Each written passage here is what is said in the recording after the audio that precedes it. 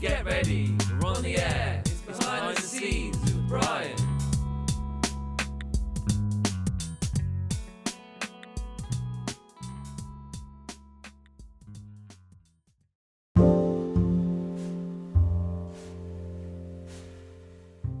Welcome to Behind the Scenes with Brian, the podcast covering everything from engineering, mining, and mine waste management to whatever else may be on our minds. Pop in your headphones and don't forget to rate, subscribe, and share. And now, here is your host, Brian Ulrich.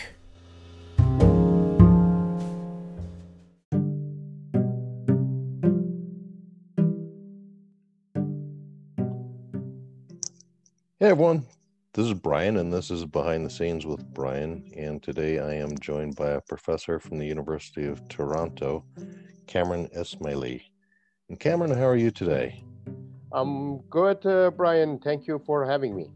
Absolutely, and hopefully I pronounced your last name correctly. It's okay, yeah. Pretty good. Pretty close. Ismaili, yeah, that's okay. Ismaili, yeah. Cameron, tell us a little bit about yourself, your background, and your education. Sure, yeah. I have a bachelor degree in mining engineering, and I obtained also my master degree in mining from Iran. Graduated in 1997 from University of Tehran. Then after graduation, I did some consulting work, and also I was an instructor at University of Kurdistan near my hometown in Iran, west of Iran. And then in 2005, I moved to Canada to continue my education, and I did my PhD at Laval University in Quebec City in Canada. So during my PhD, I focused mainly on rock engineering. My project was on degradation of ore pass systems in underground mines. As you know, the ore passes are typically used for transferring materials from upper levels to lower levels before they basically put them in the skip, in the shaft. So, and they are very susceptible to expansion, degradation over the life of mine. And we looked at this problem, and we looked at the different contributors to the degradation of ore pass systems, such as the effect of stresses, structures, and also the impact from rock boulders. It was at the same time a new kind of a more advanced numerical model was developed, which is called synthetic rock mass approach. So I had the opportunity to adopt this synthetic rock mass approach in my PhD project, and try to kind of simulate the material transfer in ore pass system and see the impact of material transfer on damage that can cause on ore pass surface. The study was done based on information I collected in an underground mine in Canada, Brunswick mine. So for that reason, I spent about 8 months in New Brunswick working in the mine to collect my data. So that was a very useful experience. After graduation, I graduated in 2010, and then started working for Golder Associates in Montreal office as basically a rock mechanics expert, and involved in many different projects in North America, South America, and also in some project in Africa. So did lots of projects on feasibility studies and so on. Yeah, that's before deciding to come back to academia. Exactly. So in 2012, I accepted the offer from University of Toronto to join as a assistant professor with the Department of Civil and Mineral Engineering and Lassonde Institute of Mining. Since 2012, I'm here in the Department of Civil and Mineral Engineering, teaching courses related to surface mining, capstone mine design, and mine-to-mill process optimization. Oh, okay. And since we're recording this during the pandemic, is your teaching experience is it going well enough with the restrictions we all have? Yeah, it has significantly affected the teaching and the way we are teaching. So it's been almost a year now that we have switched to this online remote delivery of courses.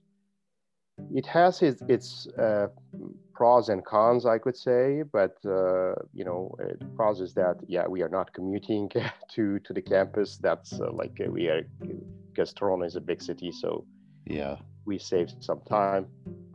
But I could say the cons is that the interaction with students has been limited.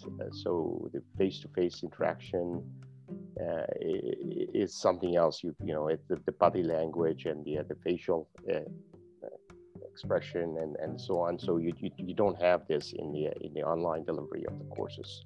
Yeah.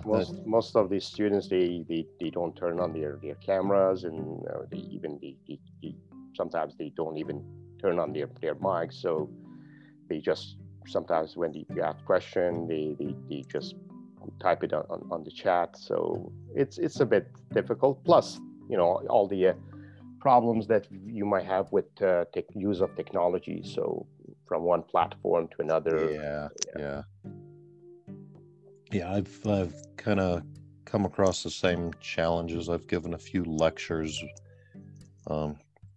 just over these kind of platforms, and it's very strange not to have any kind of immediate feedback when you say something that you might think is clever. Exactly. You don't know if the message has been well transferred, and it's difficult.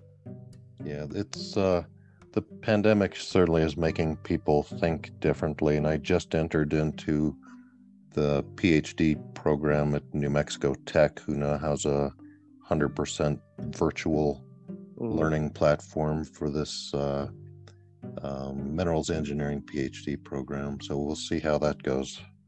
Interesting. We are also thinking about something similar for developing graduate level courses at University of Toronto, and I'm leading this program. We did a survey last year, a global survey, which I published it in SME Mining Journal as well, and also in CIM.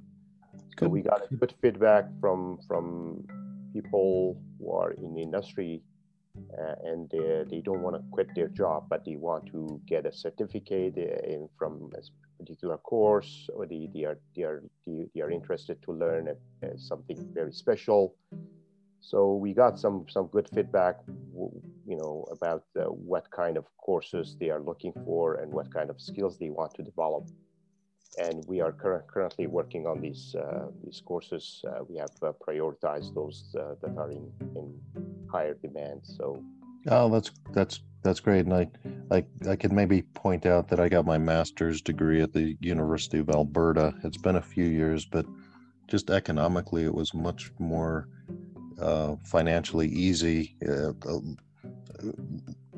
Lower prices in Canada in general than in the U.S. So if somebody's thinking about pursuing something like that, then looking into the University of Toronto would make a lot of sense. For sure, and on top of that, like continuous education, because now even for the professional engineers, this kind of continuous education is a requirement. So Yeah, that's right. And they yeah, taking a course and get a yeah. certificate, and I think that's become even more important. Yeah, that's great. Online platforms. Yeah. And Cameron, I really wanted to talk to you about an extended abstract that appeared in looking at the month of March 2001 Mining Engineering magazine. And the title of it is Haul Road Monitoring in Open Pit Mines Using Unmanned Aerial Vehicles, a case study at Bald Mountain Mine site. And just the title of it is really intriguing of why you would use the unmanned aerial vehicles, what they tell you, how come you would use them instead of cameras or just operators' verbal reports, or so how did the idea of this come to you? Yeah, so I could say that was started like 5-6 years ago when I really based on the experience I had from consulting projects that I was doing, I noticed that we are not doing a good job in terms of process monitoring and collecting data. So it's been it's been very discontinuous, intermittent process when we are collecting data, when we are monitoring a mining operation, and therefore the decision making have been based on partial information and sometimes missing facts. So that has a significant impact on the mineral resource management. So that's why I thought with more and more mining industry becomes complex in terms of different using different technologies. So we need something to help us to basically collect data in a higher temporal and spatial, with a higher temporal and spatial resolution, in order to make timely and efficient decision, basically. Yeah. So,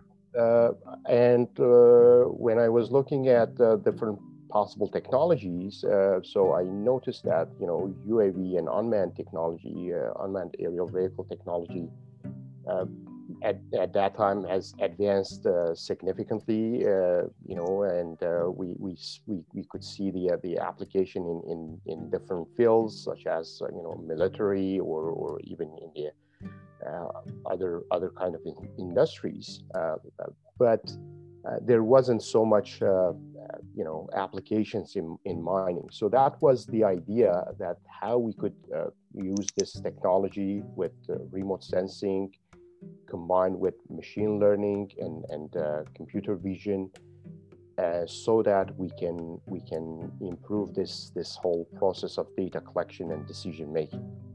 Mm-hmm. And that's how the whole thing was triggered. And at the time, with the help of one of my colleagues who is in the field of was working in the field of unmanned aerial vehicles. So we put together a proposal that was supported by some mining companies, including Kinross Gold and McEwen Mining, which basically we try to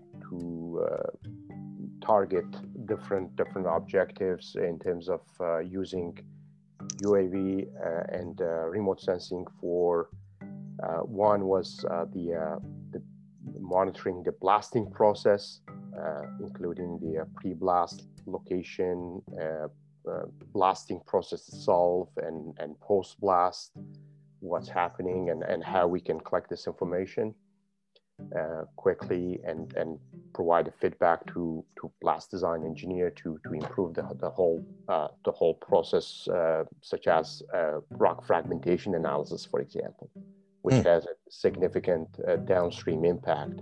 Yeah. Crushing, grinding, and loading and hauling.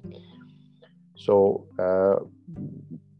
then the other focus of that project was on monitoring the pit slopes as well. So trying to do some sort of design compliance, like what's been built versus what's been designed in terms of the slope, and getting some structural data analysis, like the understanding the size and orientation of major joints on the pit walls, which is right now it's a very manual tech, Yeah.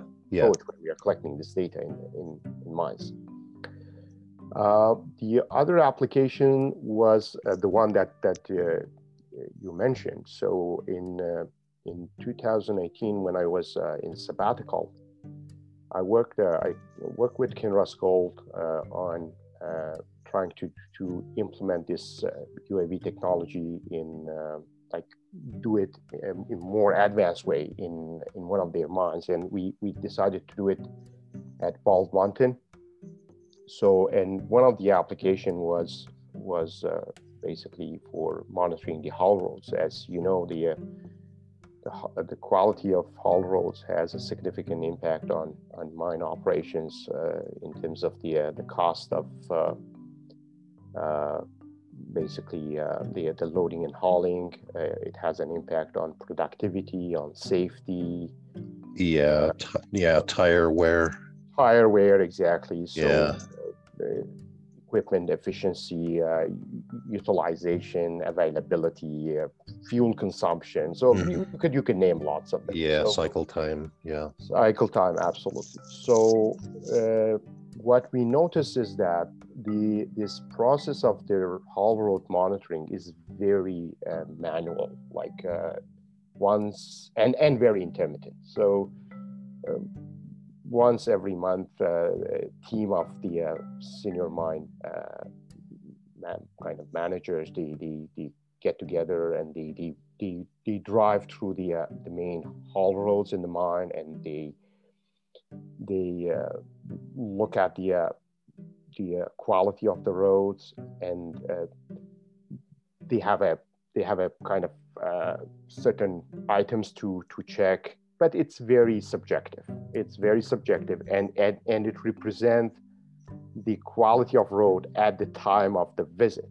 So it's not something that could be done continuously during the shifts or during the day, so that you provide a constant feedback to your operators, so that basically where it requires to be graded, where it needs to be maintained, basically which area of the road need maintenance or repair, where you see this potholes, where you see the rock spillage on the road surface that needs to be cleaned up. So, and on top of that, inspections in terms of the road design, like as-built road design, such as curves, the gradients, the super elevations. So all of them, it's very important to be checked and make sure that they are complying with the design, and otherwise they will have safety impact on the mine. So that's why I thought that would be a very good application. Like it's very fast. First of all, it took in this study you see it's about 1.2 kilometer of road. It took a very short time to fly over the road. Mm-hmm. Although all the post-processing was done offline, but we are currently thinking on kind of real-time onboard data processing as well, which can make it even much faster. Yeah. And right away the information can be communicated with the with the crew in terms of where it needs to be repaired, where it needs to be maintained, and so on. So I think that's a very good applications of the technology, basically. Yeah, that's really interesting. What were your major findings from that test? So I think the major finding was that you can do a very objective measure of your road design. Like you can measure it, see what's been built actually, and you can look at the quality of the road. With naked eye, it is difficult to just get this quality and measure the quality of what's been built. And with this, I think the good thing is that with this remote sensing techniques, you can definitely measure the thing, so therefore you can optimize it. So you can easily identify the area of the road that has that's very bumpy. You can identify the areas that the curves are not right. So, or you can identify the width of the road if it's not standard and it's not safe for the trucks to travel. Yeah. So without this technology, it's almost impossible to have someone to go and do all these measurements manually. Right. And it's fast, it's on demand, it's safe. There is no interruption with the whole process, so the trucks can move still on the road. The grader still can basically clean up the road, but while you are flying over the road and collecting your data, and that could be done during the shift several times, so or once every time, once during each shift, and then the information could be communicated with the foreman of the shift, so that we can identify those critical areas. Yeah, interesting. There's getting to be more and more call or interest for what I'll just call drones at mine sites, and based on a previous conversation, I know that you can pre-program flights into these things. Like, for example, if you wanted to have a flight of your tailings facility at noon every day. Exactly. Yeah, the drone takes off, does its survey, comes back to its base, and gets its battery charged. And it could do the same thing with haul roads. It goes up and down the haul roads once or twice a day. Exactly, because you are not changing the haul roads, and it's the same place. You just you have created a flight plan, and basically your drone flies automatically and goes cover the same area. And as I mentioned, it is possible to also do the post-processing much faster online, actually. So to be able to provide feedback to the site operations with minimal delay. Yeah, interesting. It seems like a minor thing that 20 or 30 trucks might have to slow down more than normal on a curve or a rough road or something like that, but it could, absolutely, even just in a day's time, it might cause one or two truck trips to be delayed until the next shift, and so one or two truck trips could be quite a bit of profit lost. Oh, so, absolutely. Yeah, absolutely. And these are easy. This can be easily fixed if you have good information about the road quality. Mm-hmm. So, do you see a big future for this kind of thing, or I guess I would say, other than the appearance in Mining Engineering Magazine, which is a really good technical resource and read by a lot of people, is there other avenues that you're planning to get this news out in front of people? Yes, we have published most of our works in different kind of journals or conference proceedings. So, and as I mentioned, this is one of the application.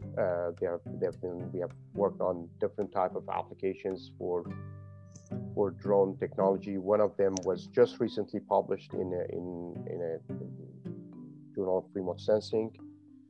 It's about monitoring heap leach facilities to control the moisture moisture distribution on heap leach pads. Oh, that's funny. I'm also familiar with that article. I just didn't recognize the authorship was the same. Exactly. So we published that one in the Mining, Metallurgy, and Exploration, but the one that just today published in Remote Sensing Journal is about how we can use convolutional neural network, the deep learning, to quickly process these images that we get from the drone. Which what we did, we had a dual gimbal, basically drone with that.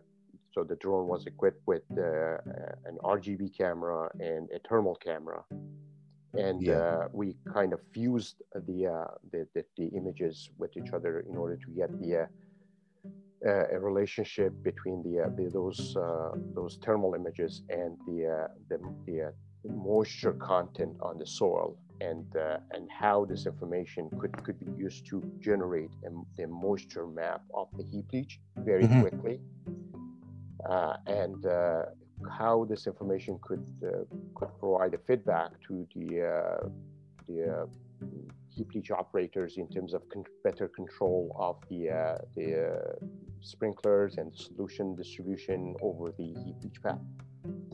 Because as you know, it's we are talking about toxic solutions here, and it's very, very difficult when you do these things manually. We are talking about large areas to cover, like hectares. Oh yeah, for sure. So that's why I think this is the best way of using this technology. Yeah, no, that's really pretty interesting and sounds very useful as well. Absolutely. The other application, again, as I mentioned, that's been developed is the rock fragmentation analysis. Oh yeah. So we developed a machine learning code for that, so that as soon as we get the image data from the drone, we put these images through this deep learning code, and we get the rock fragmentation analysis in a second, basically. So for that, we got lots of images from rock fragmentation in different light conditions, in different texture condition. All has been processed, and that's how we developed this deep learning code, which is called DeepFrag. And it allows us to very quickly do the fragmentation analysis, which currently many mining operations, they just do it very sometimes very intermittently. So it helps this operation to do it more often, I could say, and it provides an opportunity to optimize their blasting, because it has a significant impact on the energy consumption in the downstream process. Yeah, for sure. It's so nice for me. So one of the reasons I have this podcast is so that I can get a little bit smarter every day, and in that regard, you've helped me get a little bit smarter today. But it's also really nice to see all this innovation that's going on in mining. A lot of people think there is no real innovation, but there is a lot of innovation on almost every single aspect of mining, and it's really encouraging.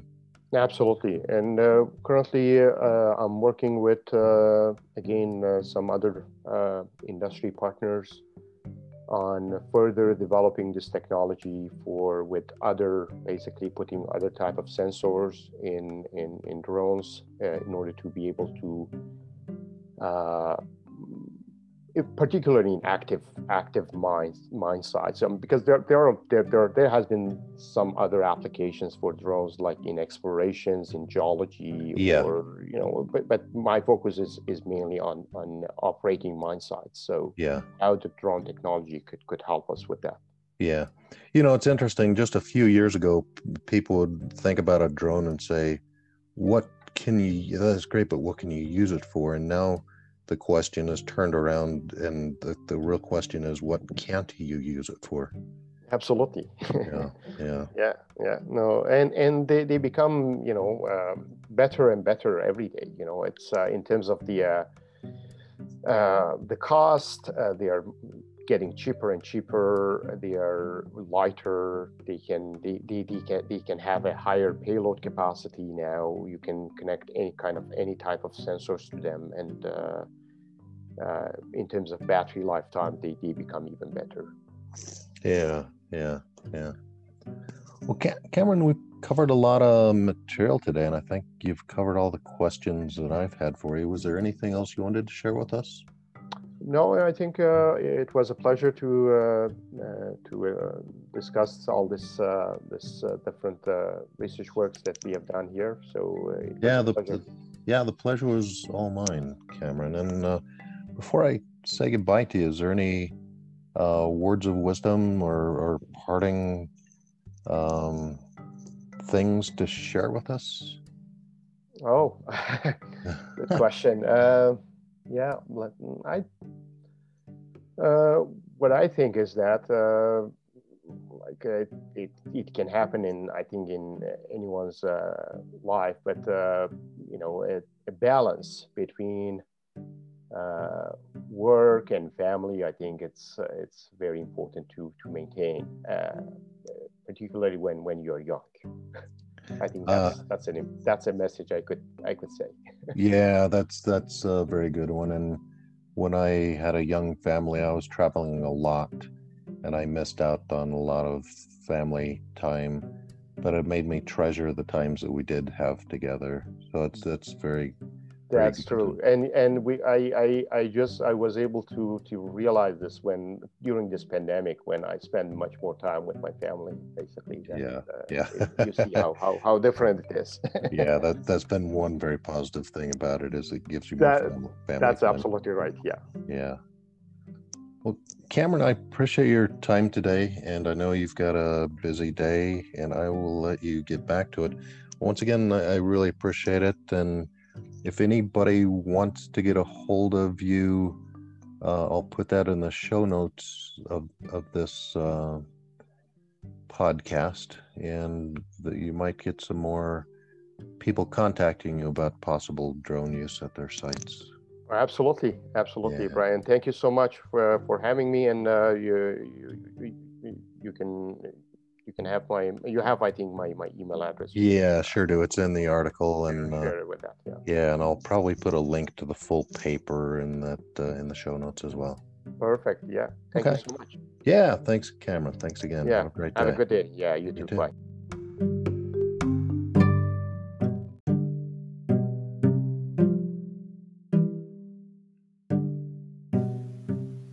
Well, that's it.